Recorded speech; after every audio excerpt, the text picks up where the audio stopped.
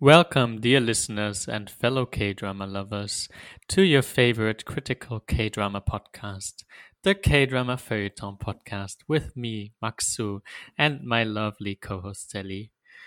In today's episode, we are discussing the very current drama King's Affection, Yeonmo, which is still ongoing at the moment, actually. We'll be discussing the gender swap or gender bender topic and its implications, ancient languages, and Judith Butler's theory of gender performativity. And all of that, of course, with references to this outstanding drama. You can look forward to a lot of banter and obviously some swooning. Enjoy, everyone!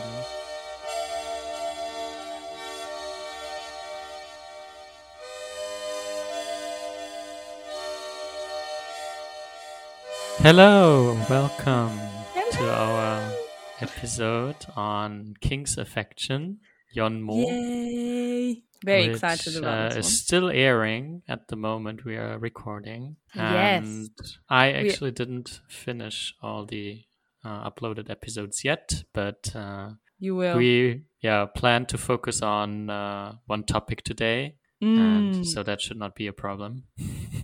Inshallah. I will just quickly introduce the drama a little bit, which is still airing on KBS2 at the moment, and also new episodes are streamed on Netflix. Thank God. Yes, actually in Korea it's airing on Mondays and Tuesdays, but I think Netflix uploads them a bit later.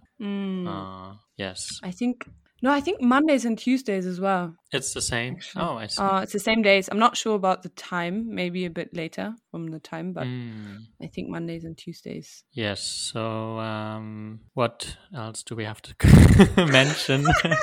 Well, it's based on a webtoon that Sally read a summary of, but I didn't know it was based on a webtoon. No, I think it's mentioned actually in the beginning of each episode. They mentioned the writer of the who is Sally? Oh, yeah. So the writer of the webtoon is Lee So-young, and the screenwriter who adapted it for television is Han Hee-jung, and that's the same screenwriter from a drama called Clean with Passion for Now, which I haven't seen, but I know of it. I don't. Do you know about that? No, not the English title. Oh, sorry. No, maybe I think I don't know it at all. Not an English title. It doesn't sound familiar. I'm already studying very hard, Max. And the director is Song Hyun-wook. Who's also the director. I think it's the first time we actually introduce all the directors and writers' names, but it's important. Yeah, it's very important. Yeah, and he was the director for many dramas actually. But some you may know is called Beauty Inside, My Shy Boss, and Revolutionary Love. So all kind of romances or rom-coms, really. Yeah. So, yeah. And then we have the actors. Of course. So, Park Eun-bin plays the king, crown prince. Right, mostly the crown prince, later becoming king, apparently. And there is a role of her young self, Tami. Well, we don't know her name. The actor's name. Anyways. Any child. A random child picked up from the streets. But I think we were mentioning in one other occasion that actually the child actors are quite good, right? I think we talked about that before. Yeah, but also I think in this drama, really amazing, child acting. Yeah. I think, it's really good. And especially the actor that plays, or the actress that plays her as a little child. It's really good. Yeah, her, but also I think the first male lead, is very positive character. I don't know. Yeah, he comes across as very nice. Actually, I found him annoying. Really? As an adult or as a child? No, as a child. As a child. I don't know why. Something about him. I found slightly annoying. But Anyways, that's the just me. male lead is played by Roon, and he's a boy band member of the group SF9, which is apparently planning a comeback. Oh, that is important to know. Yes, and he plays the Kangsa, the teacher of the crown prince and later king. Ooh. And he's apparently very smart and all like studious. I'm a big fan of him, to be fair. Like he's great. Also the actor, I think he's very handsome. I already really liked him in Extraordinary You, where he played the male lead as well. Extraordinary You. I didn't like the drama necessarily a lot, but I liked him. I see. I didn't recognize him with the Handbook, actually. I think I watched Extraordinary, but I didn't know it was the same person. Oh. I think historical dramas are always a bit like confusing for me. With poor Max, another historical drama. No. I don't watch that many years. No, I appreciate your sacrifice. Well, you can guess it was Sally's suggestion to watch this one, and to catch up. But actually, I enjoyed it. Actually, I was kind of binge watched most of the early episodes, and then after Hometown Cha-Cha-Cha and then Squid Game, I was like, well, what's happening now? And then there it was in my algorithm. Another historical, but that's a good mix, actually. I think, after Squid Game, it's quite nice, actually. Some nice historical, different. It's just one head chopped off. I mean, we're quite used to. It's not too much, not too crazy. One poison, like one. No, poison, well, actually, what I found a bit cruel in the beginning of the drama, they killed this one young Kurt maid. Oh yeah, that is true. There is quite a depiction of violence against women. Because this one the father of the male lead is very brutal. Well, I mean, we can talk about him a bit later. I think he's an interesting character. Okay. But what I also wanted to say, just in terms of like speaking about dramas, currently also making a little bit of advertisement, and hopefully Max will watch that drama as well, which I really enjoy at the moment. It's called Inspector Coup, and it's a great drama. Okay. Go and watch but it. Not related to. It's not related at all. It's not a historical. Though. No, it's not historical, but amazing drama, and I hope we can make an episode about it. I'd love to. It's also currently airing, so that's good. Yeah, let's see. But let's get back to our King's Affection. English titles King's Affection. Actually, I wonder why is the Korean title so different. What is so the Korean title means not dating or something? Does it? What does it? I don't know. What does it mean? I don't know. It doesn't mean anything. To be honest, it's some Hancha. I don't know. Like classical Chinese, and I didn't. Hancha is classical Chinese. I see. Well, let's look at. We should check it. Well, Yeon is actually like I thought of Yeonmo. It's like Yeonmut is actually the. Okay, it just says it means like be in love. Be in love. Okay. Yeonmo.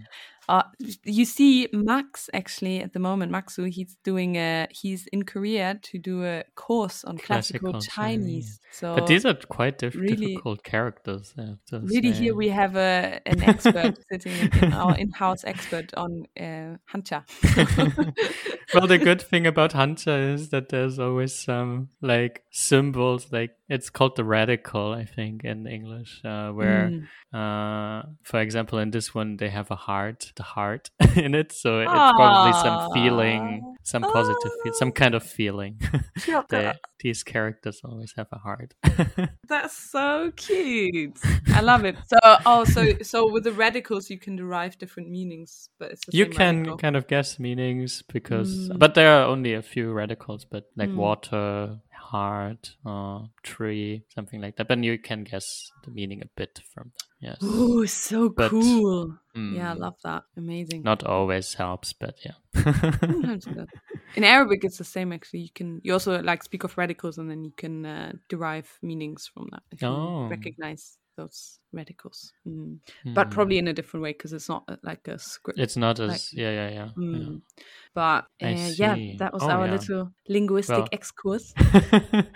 Well, bad preparation to not know even the meaning of the dramas. Oh, Aigo. Yeah, you didn't have to like confess that I don't know. Spell it out.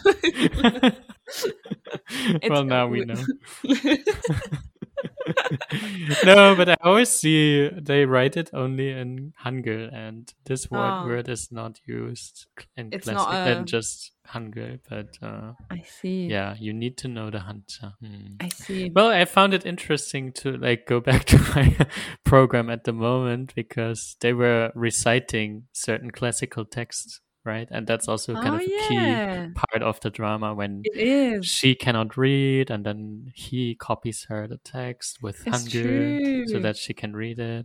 Oh, see, it's very relevant to your current. It is quite relevant. But they were also citing, so when the crown prince and one of his teachers, not the main lead, but they were reciting a text that I'm currently reading and translating to. Way. Oh my god! Which is a very basic text, which doesn't really make sense that the crown prince read it, but oh, that's amazing! I didn't know that. That's really cool. It was very cool, yeah. Wow. Is it like a Confucian text? Yeah. I mean, they read the Confucian classics, right? And there's one discussion they have about some lotus tree and stuff, right? Lotus seed. Yeah, exactly. This is very common. That lotus thing. Interesting. This is very common to have these like comparisons. That's really cool. It reminds me a bit of when we studied history, we had to learn Latin, and then we got to read Cicero. Oh, yes. The original, or Caesar, like the war in like. Yeah, it reminds me of Latin or ancient Greek as well. Yeah, classical languages. All the same, really. I was saying that to someone here, but they couldn't really understand. you know the one. You know, one, it's you know, similar to Latin. It reminds me of Latin, but they did not really like. But like just how like the whole translating and like reciting and reading classic, like the old kind of text. Practice of it, like how to engage with an ancient language. Yes. Just want to say, is there also an adjective cum infinitivum? No. The grammar is quite different. Yeah. But yeah, obviously. Well, that's really cool. Wow. Well, that was a small excursus to the texts. Yeah. Yes, but watching it, that's really interesting. I recognize some characters, but also the text itself. It's quite fun. That's really fun. I wish I could do classical Chinese. Maybe one day. I'm starting with modern Korean, so. Yes. But classical Chinese helps with modern Korean. Everyone who is learning Korean, it's always helpful. Okay. So let's start with classical Chinese, and then we move on to modern Korean. But the relationship is a bit like Latin is for European languages. So. Oh, well, you know what? That is actually really helpful. Like Latin helped me a lot. Latin helps with like French or Italian. I think also English even. I think it also really teaches you sorry, this is the last I'm going to say about languages. But I think it really teaches you a sense of the abstract structure of how languages work. So Latin is especially good for that. I think it's very like model language. Yeah, and it was like really only after doing Latin I like had a better understanding of my own language, other languages that I was already speaking or learning. It gave you a more kind of structured approach to texts as well. So it does definitely help a lot. So everyone, learn ancient languages. That was our historian approach.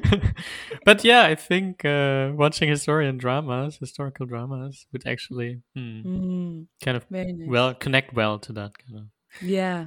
Same if you watch like medieval or classic like Roman Empire films, and they quote Latin and all that. So here we have like classical texts. Really cool. Yeah, I didn't even think about you doing that course at the moment. That might be relevant, but here we go. You can thank me later. Everything is irrelevant at some point.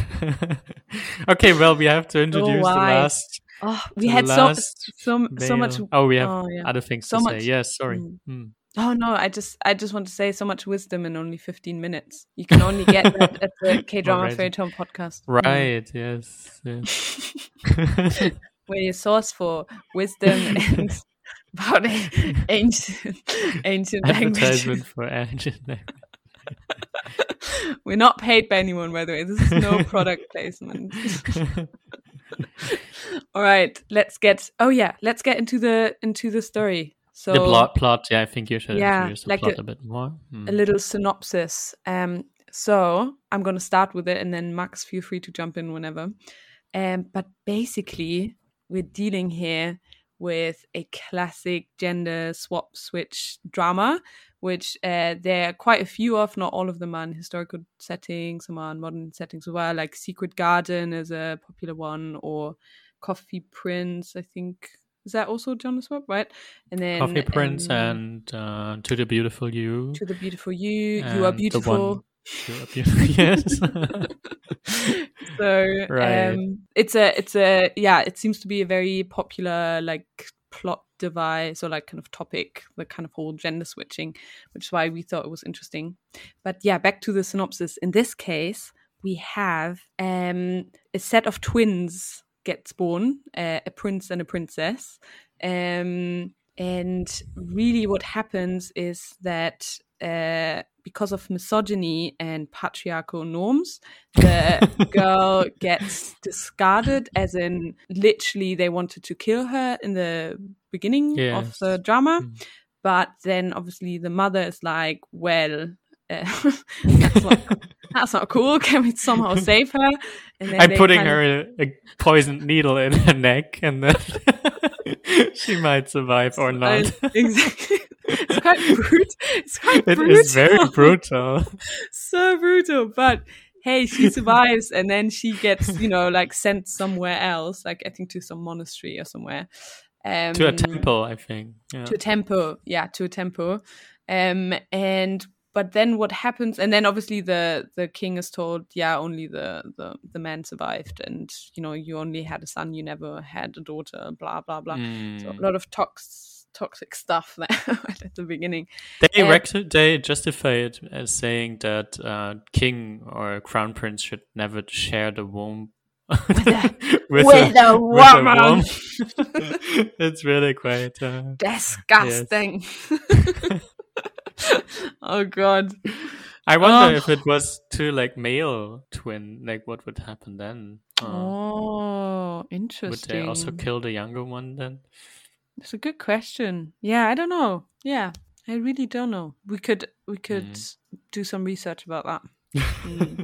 But they were saying in the drama there never been twins in the royal family. Royal family blood, yes. Yeah, so maybe there weren't many. Actually. But then what happens? We should prove that at some point. Yeah, and then we kind of jump ahead in time when they are kind of around, how old will they be then? Like 12, 11, 10 years old? Yeah, around 10, I would say. Around 10 years old. And as fate had it, like that girl is like coming back to work at the palace because her temple burnt down or something. Yes, exactly. Something like that. I think the monk died who took care of her. Oh no! But then she comes to the palace of all places, obviously. I know, yeah. And then she works at the palace as a court maid or whatever that is. And then obviously she looks exactly the same as her brother, which does not make any sense. biologically. They might look similar, but yeah, I mean, we know that identical twins can only be of the same sex, right? Well, I think they didn't pay much attention in their biology classes to write this kind of drama. Clearly not. I mean, it's quite weird. But you were mentioning that's the same into what is the beautiful? You are beautiful, and also to the beautiful you is the same. It's the same idea, no? No, they're not twins. Oh, they're not twins. They're just siblings. Oh, yeah. Well, but they're not siblings. It's just a cross-dressing. Oh, is it? Okay. The one you were mentioning with the nun and yeah. So in twins. You Are Beautiful, she is also a twin and supposedly looks exactly the same as her brother. Anyways, let's just, the king, the crown prince then sees her, and they change clothes so that the crown prince can leave the palace for some reasons. And while they swap clothes for the second time, I think, then the crown prince is actually killed by some assassin. Yeah, not the crown. Yeah, but the crown prince, but dressed up as the court maid. This is all very confusing. It's very confusing, but that's enough to know, I think.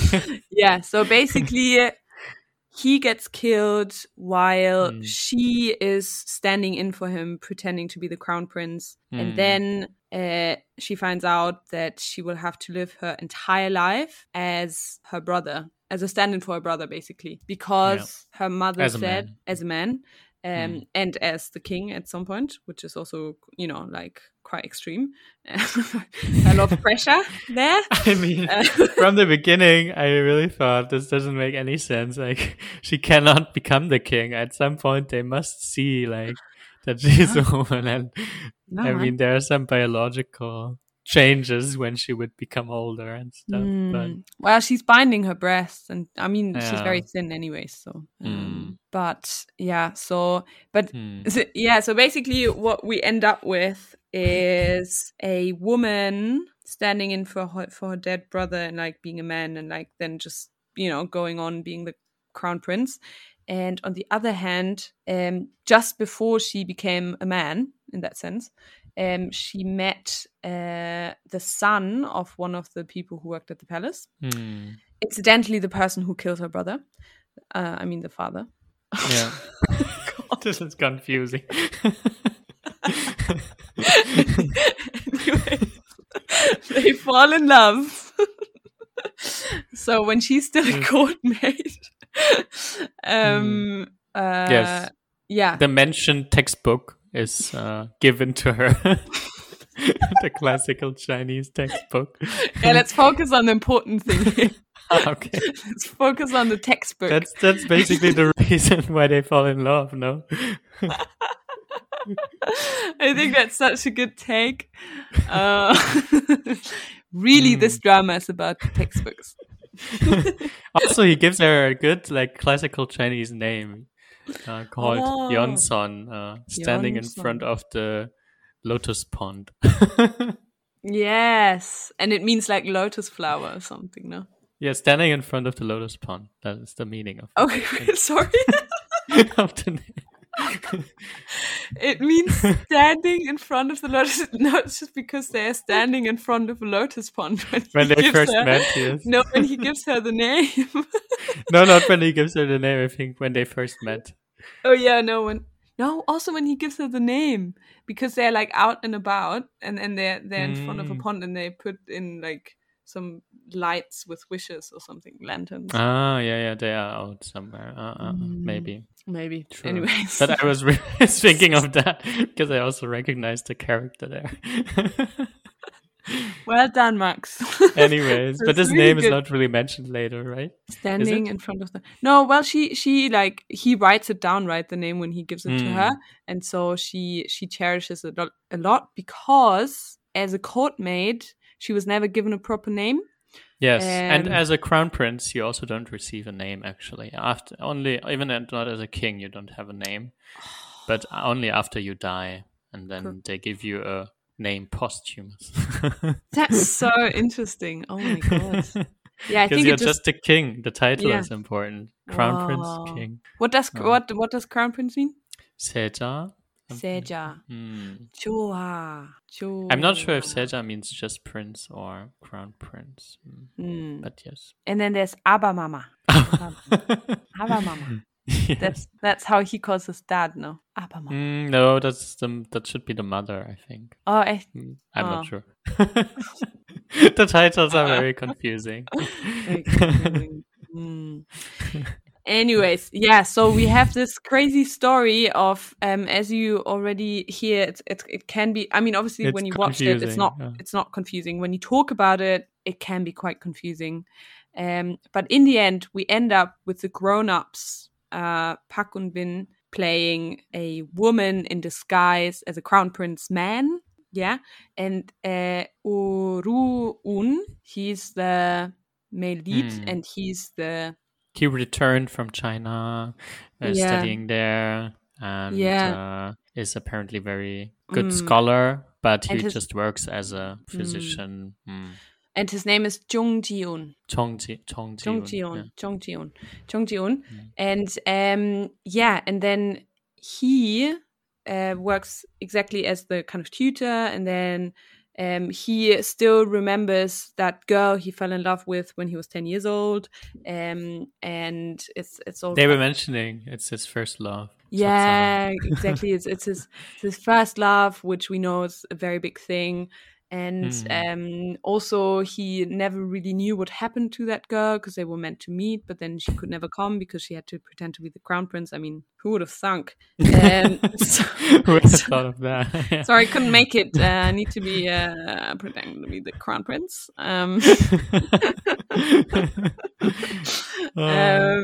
Yeah, so it's also very dramatic though when they then like he meets her, she being dressed up as the crown prince, says goodbye, and she's crying, and like, here you have your dices back. Sorry. Oh yeah, she couldn't make it. Oh my god, it's so true. Yeah, it's very dramatic. It's very dramatic. Oh yeah, these dice as well. Yeah. Anyways, so they part as children, and they meet again as adults, and actually they meet when she looks like a woman. Because, she's a... Kind of. We don't know that. Yeah. Oh, yeah. Yeah, in a pond, she has her hair down. And he thinks she's a courtmate, basically. Yeah. And then they flee and whatever, and then they meet again, finally, in the palace within their formal roles of him being the crown prince. Well, her being they meet in the courtesan house. Sorry. Right. No, it's true. Yeah. But... so then they meet in the courtesan house, and then, but then they meet in the palace within their actual roles, and then in the courtesan house, he is introduced as the crown prince. Yeah, but Jung Ji-un is not introduced as the royal tutor. He's just some doctor. Yeah, true. Right. Yeah. But it's true in the courtesan house. He finds out, oh my god, that hot chick is the crown prince. What? Plot twist. But at that time he was wearing man's clothes, right? I mean, yeah, he was. And then they meet in the palace.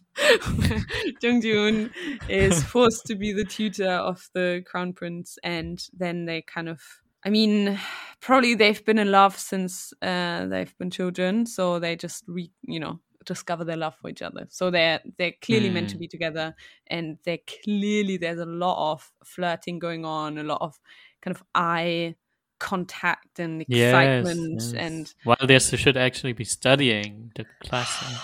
Exactly, the classic text. Again, it's all about those texts. Thank you, Max, for...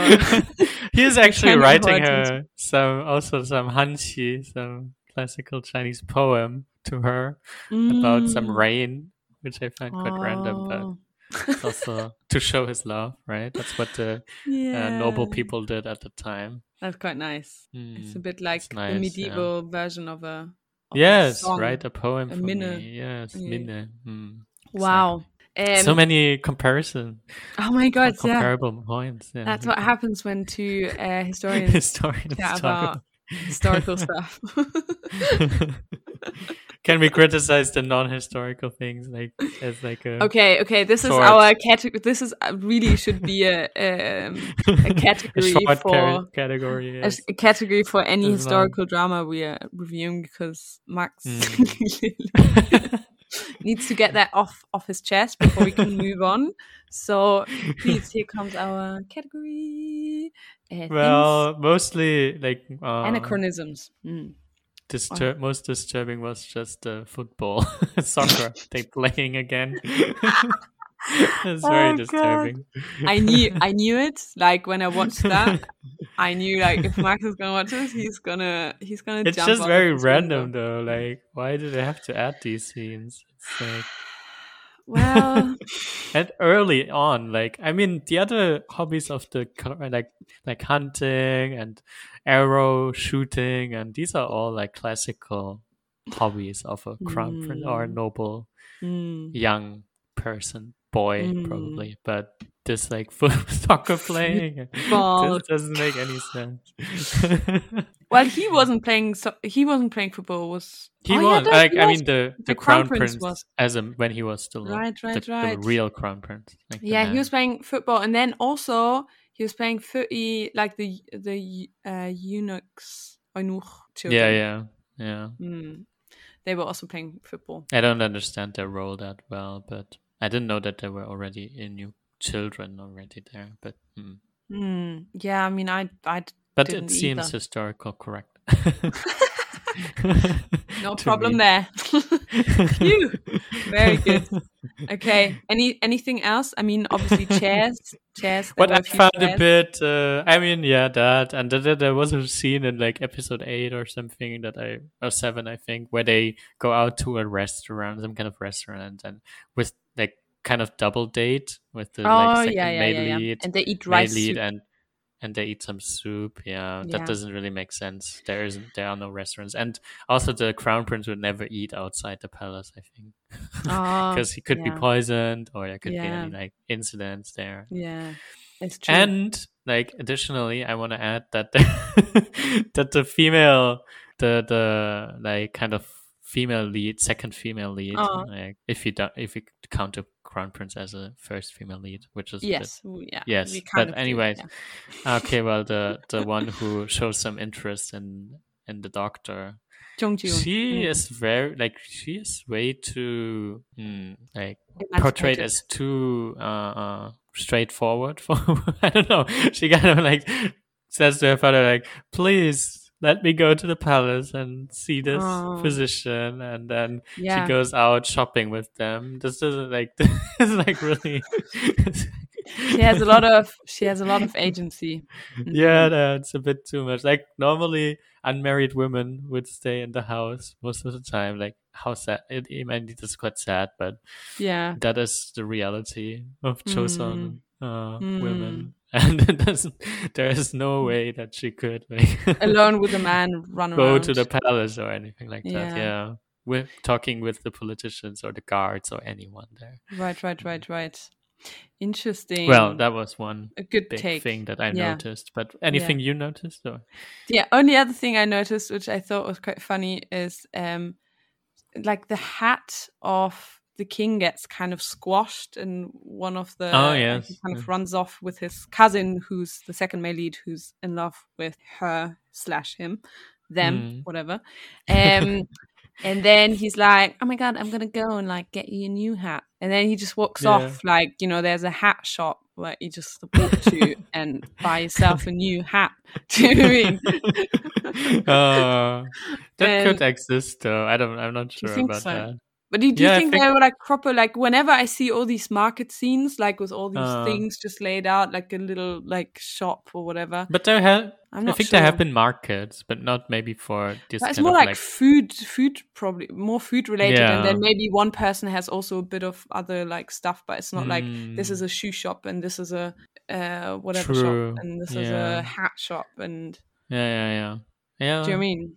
Like I find that, I don't know. I mean, obviously I'm not an expert on shops in Joseon, but just from a kind of pre-capitalist society. I think that is similar to the restaurant scene, because this is very modern understanding of Yeah, the marketplace. Yeah. And, Yes.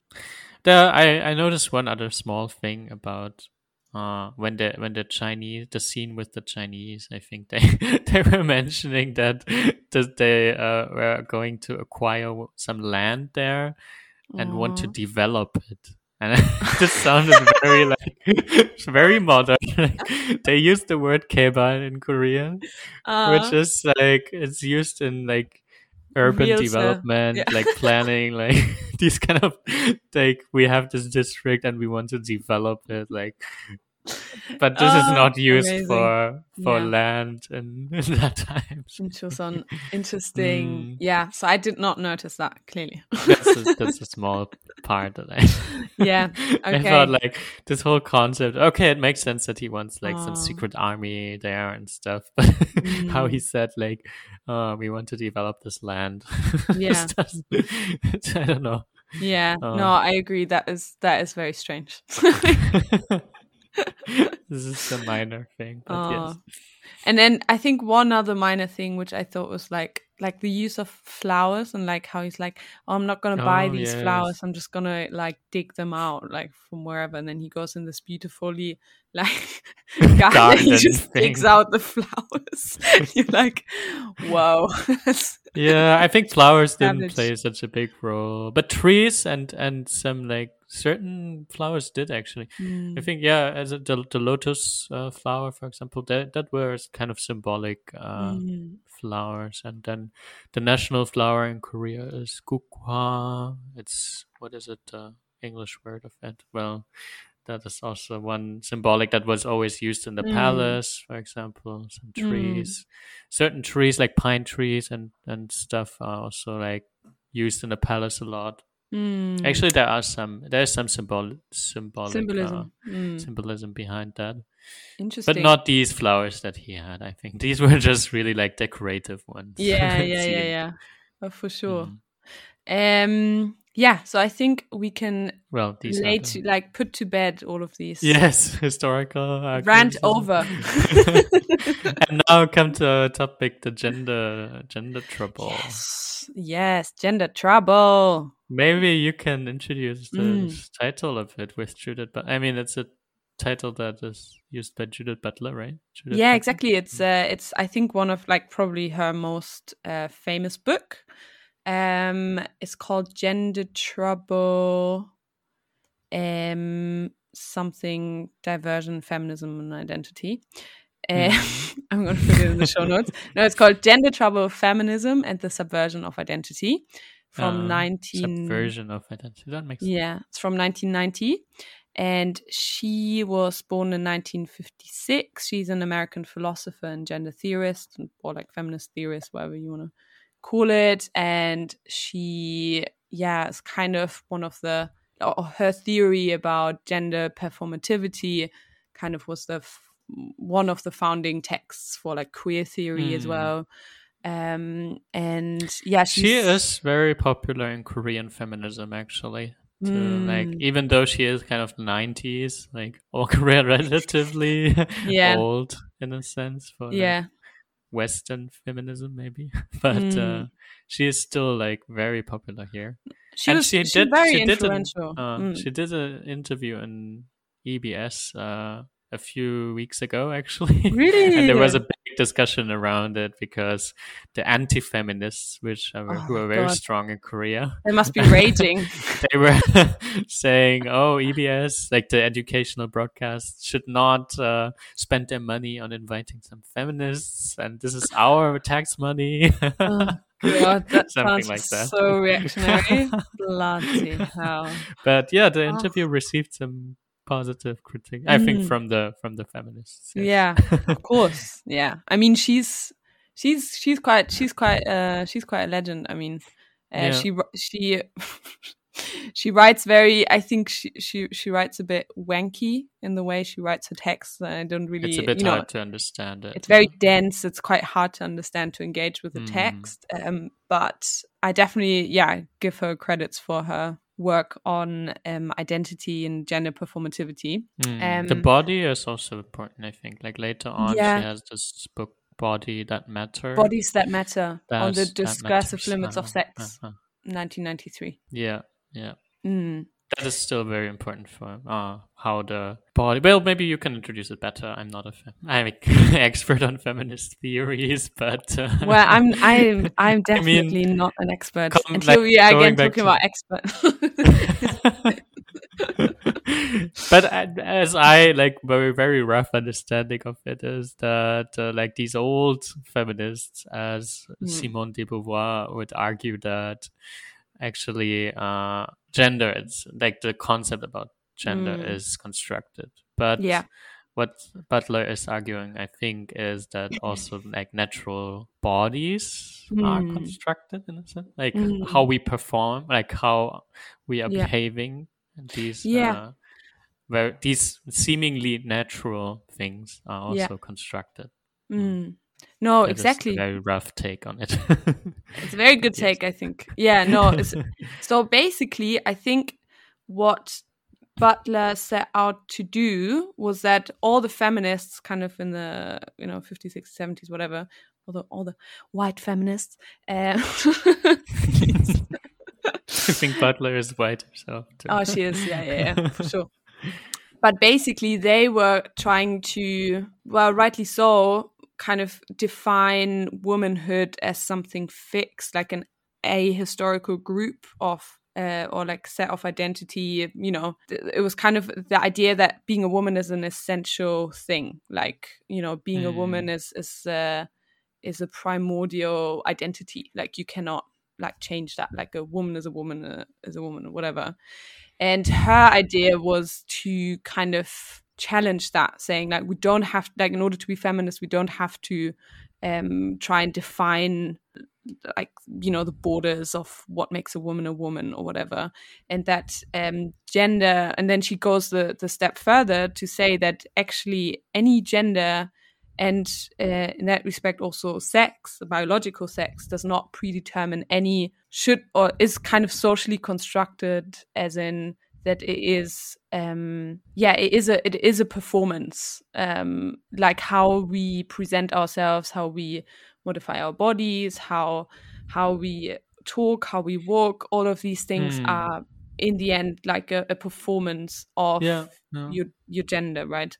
And that is a very radical, and I would say also kind of post-structuralist idea, that that this is kind of like, that kind of says there's nothing really in gender or even sex that is biologically determined. It is all socially constructed. And that means not that I think post-construction, they already like kind of like just like Foucault would also argue like similarly, probably in biopolitics related book, which I don't forgot the title, but yes, anyways.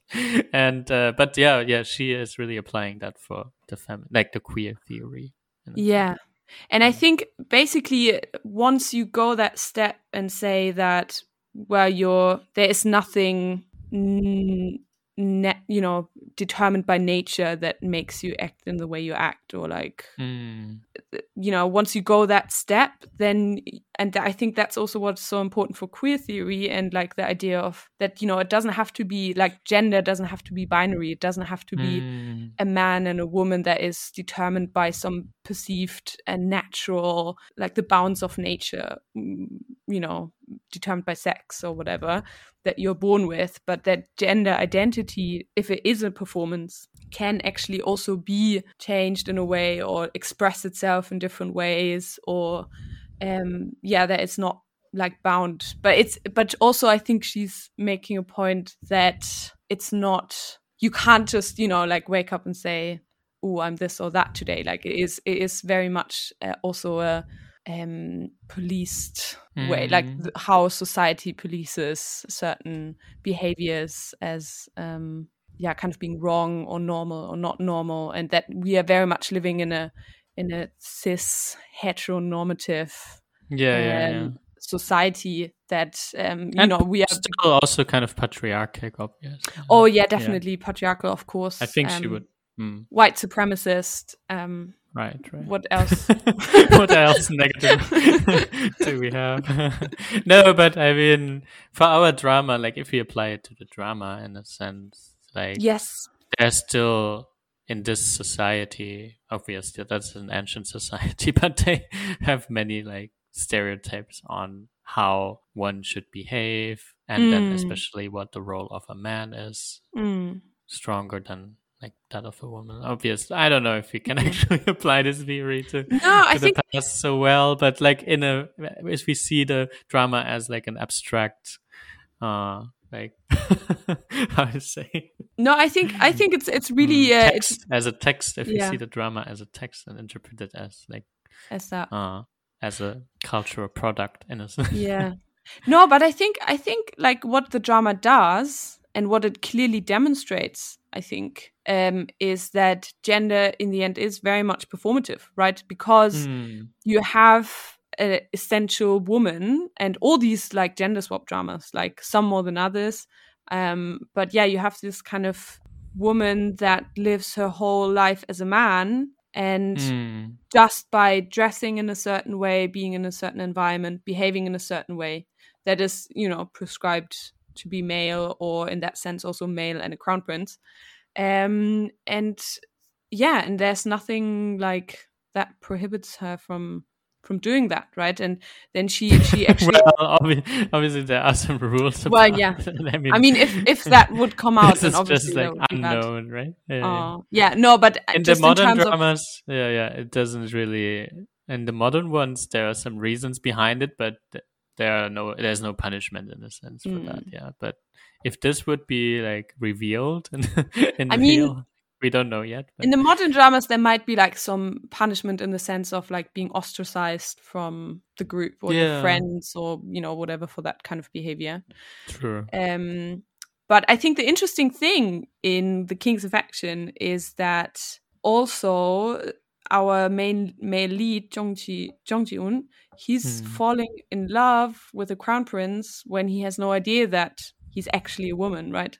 So that's a very it's a very modern take, or not modern take, but like very much this take on love, that nothing like love is not at all bound to a person, bound to gender, sex. or sex, or how a person acts or not. That love is very much it's on a spectrum, and anyone can fall in love with kind of anyone. sapiosexual in a sense, like attracted to the person. Is that yeah, and I think so. Very much so, because he knows that it's actually he doesn't know, but I mean, in his unconsciousness, he still probably is in love with this young girl back in the day. But then the character, or like the personality, or the soul, we don't know. It's like really... Can we compare it though to like the other thing I wanted to say, which I also like absolutely loved in this drama, is that also there's a woman that falls in love with the crown prince, who's a woman. So there's also like this dimension, which I really liked. I mean, if it would be like my story, I would have never like made anyone recognize that she's actually a woman, because then we have two half gay people. Okay.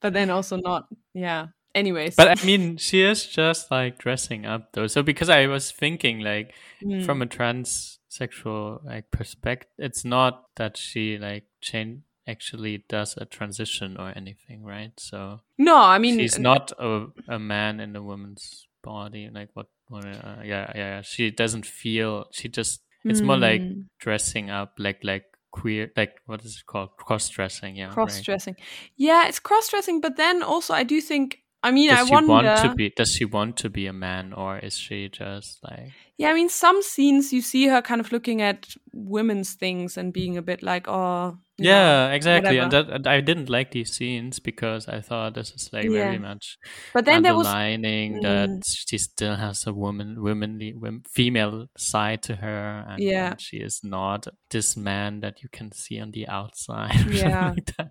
I didn't like that. And also, like what I was saying before, that it's really like bound to the two genders, and there's no like in between, as Butler would Yeah. suggest it. It's just Well, either you are a man or you are a woman. And yeah.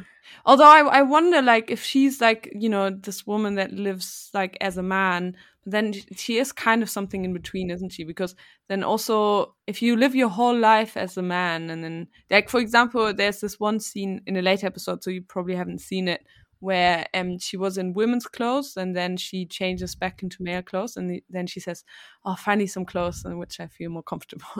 oh, okay. Because she's so used to wearing the men's clothes.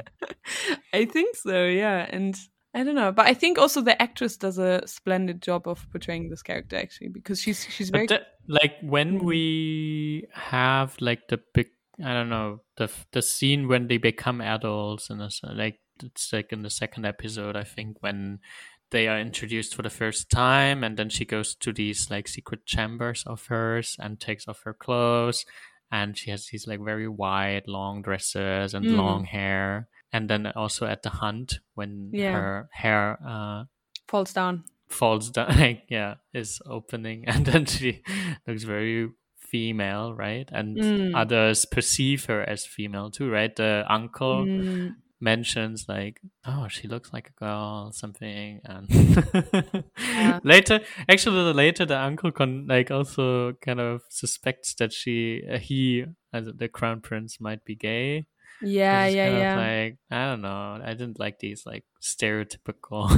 Yeah, no, I think that was a bit, obviously it's not perfect, right? If you're a teenager, like a male teenager, and you never fooled around with women, you must be gay, like something like that. Yeah. No, obviously it's a very no, I don't think so.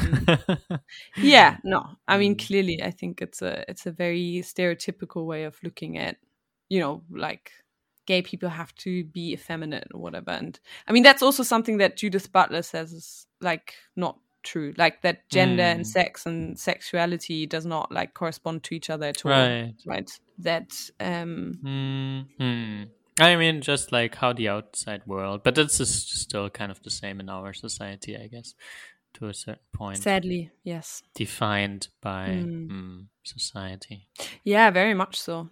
I mean, I think always like a great way of just trying to think about how gender is performative, like if that sounds a bit too abstract, is like to think, for example, if you would see a man dressed like a man, but you would see the man with high heels, right? Or like something that is distinctly seen as feminine. Like one of my famous favorite movies is usually Lawrence Anyways. I don't know if you've watched it.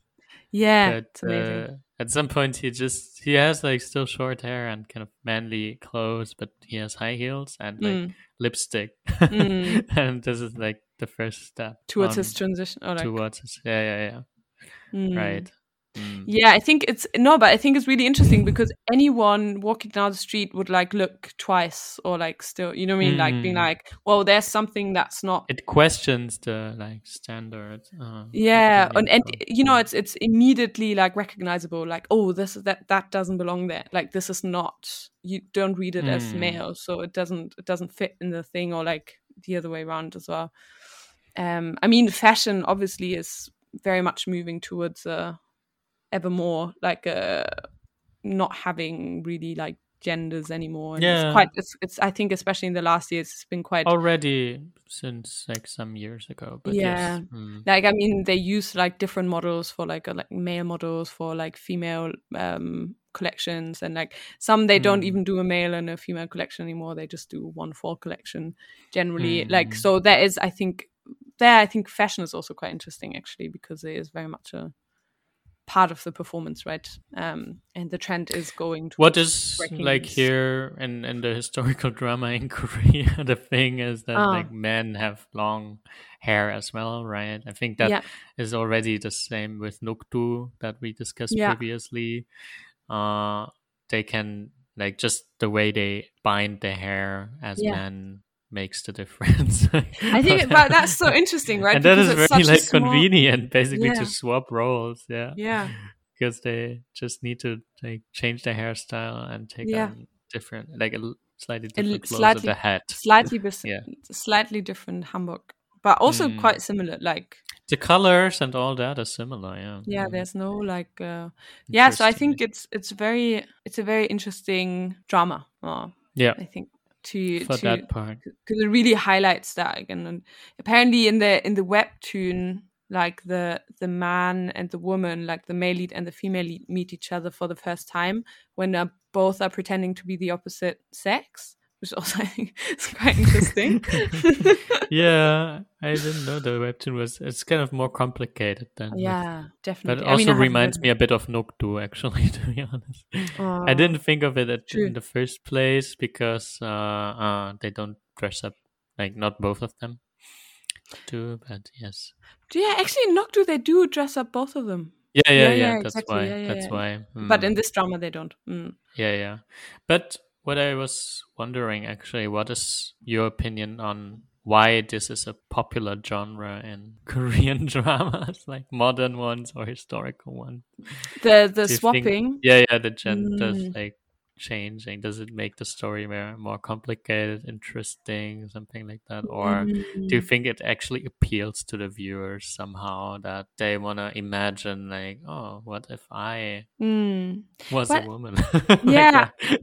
What if our prince was actually, if the queen Yeah. was actually a man, or the other way Yeah. around? I think it's a good question, and I mean probably there's like been lots written about it, but in my opinion, I think it works just so well on different levels, because I think it works in a comic way sometimes, right? So it's very funny to like it's a very kind of comedic device to turn something on its head, and then suddenly they find themselves in situations where they're like scrambling. I don't know. Oh my god, how do I pretend to go to the loo when I'm a man, but I can't pee standing up? Or like it creates situations where you have to pretend to be, and then how do you deal with that and all these things. So I think that works really well on that level. There are some funny scenes in To the Beautiful You where she goes to the toilet and it's like, oh my god, all these men, what should I do?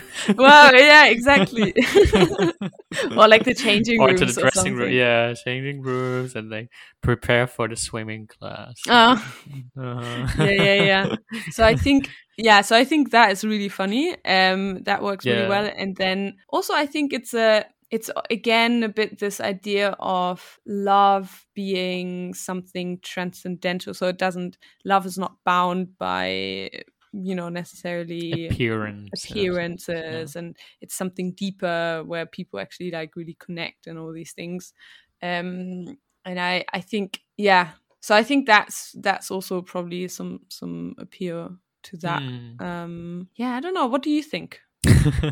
Well, as I mentioned, I think it's interesting to imagine what if our queen or someone was actually not a man, or and how in this the king was actually a female or something like that. And maybe actually in few examples, like in historical, that's what many queer scholars actually argue. I'm not sure if this is very big discussion, I think, in queer approaches to history, that there were these two men living together as a couple, but one be pretending to be a woman, something like that. And there are some records about that on the countryside.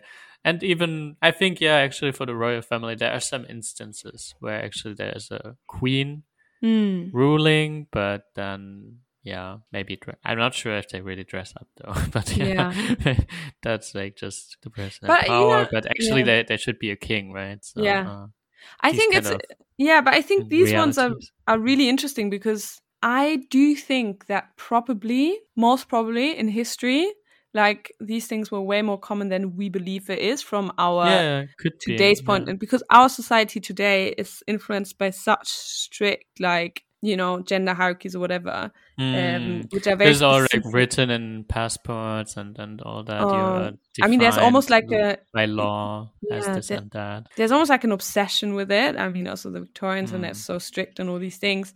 But really, I think in like, and then if you think about how history was written, or like who it was written by, it was usually like a lot of men with a very particular standpoint, and also it was men, I don't know, in the 50s or 40s or 30s or 20s, who white men, old white men. Anyway, who were believing themselves to be the most objective, most smart people on earth, and then they would like look at some histories and be like, yeah, of course, this must have been a man because I'm a man, and hey, penises rule, so we have always ruled, right? So I do think that yes. you know, if by you look at history, looking at who wrote that history, and then also to be, you know, to say it actually, you know, oftentimes in history, especially like being able from a modern with modern science to look at reevaluate sources again, we find that it's actually very different to what we assumed it would be, and that is because we are very much judging from our so. Might also be not as many sources. Yeah, it's no, exactly. We barely have any sources. I mean, if you look at antiquity, like there's not a lot of sources we have actually to go off on. And then the one other thing I want to say, like just to make like an example about the science thing and like who wrote history. So there, I love the story. I always tell the story. I'm obsessed. And there's this. There was apparently this archaeological site where they found the grave of a great Viking warrior somewhere in Scandinavia, and it was found in like 1890 something. And then all these historians wrote about this grave and this find, and like must have been a giant, like ginormous, amazing warrior king, whatever.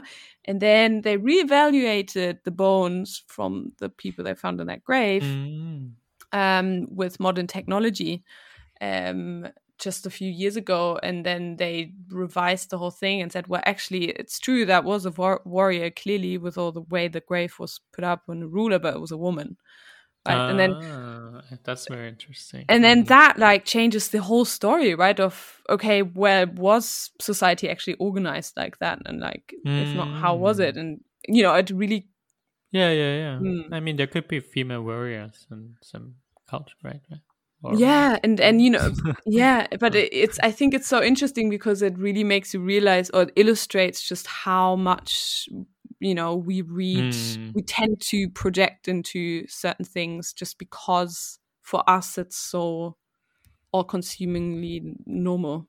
We tend to not see other possibilities, even as a possibility, or like So I do think probably queer historians, it's not like for definitely, I'm sure, like could reinterpret certain right. So I don't think it's like a crazy thing. I do think no, but there are some discussions because there obviously there's not much evidence, and then I guess the traditional historians argue of course. Yes, they were not gay. There were no gay people in history. There were no women, no workers. There's only a history of rulers with penises. Are we allowed to say these words? I think we tick the explicit box on our podcast. So. Oh yeah, true. I think you have to call things as they are.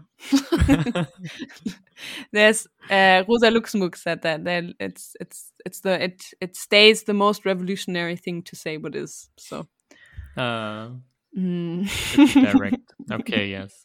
That's good.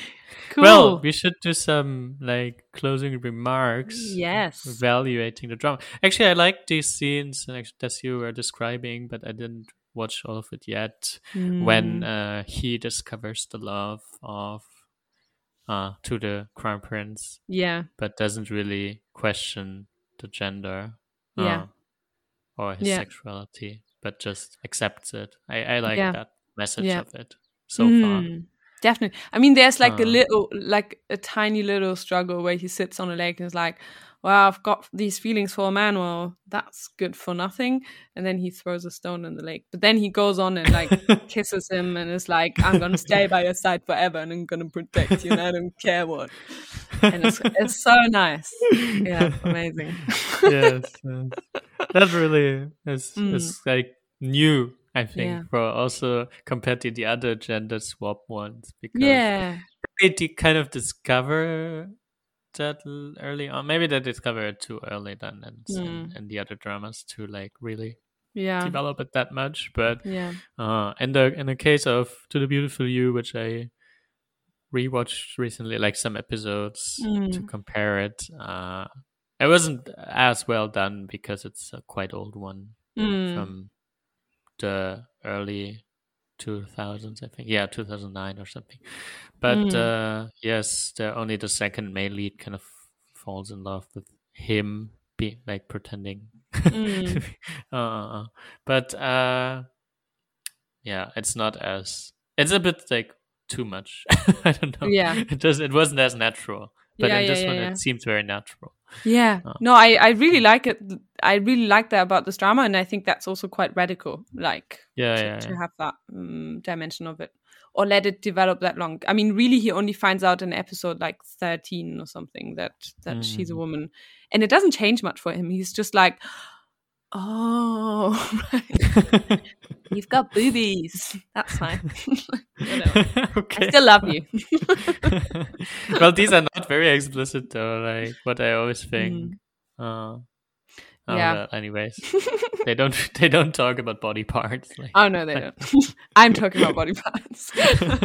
I'm not talking about body parts. No, but I mean, I thought that in the beginning when the queen says, "Well, now you be the man," and then like, okay, but the body will change and all that. Yeah. How will they do it? How will they keep it a secret? It doesn't make any sense and stuff. But well, maybe it's good to not like think too much about it. No, and I do think it's definitely possible. I mean, and also like if you have that much power, it's very like, it's very costly to, and also because he kind of grew up as a child, like since he's a child in the palace, right? So there's not much reason exposure for people to question it, yeah. right? Because it's all very gradual. So I think just like his closest like servants and all these in the palace people, so to say. Yeah. But then he's lucky that he has these two servants who know the secret and are always by his side and stuff. I mean, without it would be like very problematic. Like hard to, you can't do it without. I don't think. Yeah. And then we know that, for example, this one cousin or like distant relative, the second male lead finds out too. And some people find out over time. Yeah. So no, it's true. But any other closing remarks? Yeah, just that I was kind of like positively surprised by this historical drama. It was actually quite interesting. That's why. That's why I recommended it to you. I would not just recommend any historical. I would not put you through all of this for nothing. Yeah. Yes. No, I also and how would you like? I mean, you've only seen like 8 episodes, but like, how would you rate it out of 10? Oh, yeah. Well, I think we need to see the ending for that. That's why I was a bit like hesitant to rate it now. But well, so far like 7, something like that. Well, that's quite high for you for historical drama. So I suppose, well done, Kings of What about Action you? team. What about you, Annie? Oh, well, my closing remarks. I really favorite scenes, rating. Yeah. I really enjoyed this drama like so far, and I'm looking forward. I wonder how they will solve it at the end. So I'm still like very intrigued by the last 2 episodes, like because I mean I doubt that she will stay the king, and I don't know. But I wonder how they solve it without everyone dying. So it's gonna be interesting. And no, but yeah, I think it's a really interesting drama. I really enjoyed the 2 like main leads. I like their chemistry, and I really like the way Park Eun-bin is portraying that like Gerb, like woman playing a man, and I think she's doing a really good job. It's very convincing, I think. Yeah. I really like that, and so I would give I have to kind of confess that I actually favored the second male lead over the first one. Do you? He's very nice, and he like is very nice. helpful, but obviously later he doesn't get as much screen time as he doesn't. I the know. first main lead, which is unfortunate. That's true. No, the thing is, I usually, like 9 times out of 10, I'm always in favor of the second male lead, and this one I really like. But I think in this case, just because Jung Ji-hoon is just so handsome, I'm like, no man, I'd definitely go for that one. And also because he's just very nice. Usually I feel that they're both nice. Main leads tend to be more toxic than the second male leads. And that's why for some reason, I don't know, I think that's a general impression, I think. That's why I tend to prefer the second male leads, because they're less toxic and usually and quite nice. Depends, but usually quite nice. But in this case, both are just very nice. So but it is not a tough choice. Not so much toxic masculinity there. Yeah, no, actually good. Yeah, surprisingly, because Nokto had a lot of fighting scenes and all that. True. This one is more like in the palace about teaching and reading classical Chinese and scripts. We're back at the scripts. Oh, amazing. Yes, right. Yeah, cool. So 9 out of 10, 7 out of 10. Great drama. Everyone watch it. And tell us what you think on Twitter or Facebook on our email address, kdramafeuilleton@gmail.com. We'd love to discuss more things with you if you have any suggestions as to what we should watch, or if there's a certain theory or, I don't know, person you want us to talk about. Also, just send us anything, really. We're desperate. Person. We're desperate for messages. Oh my God, just send us something.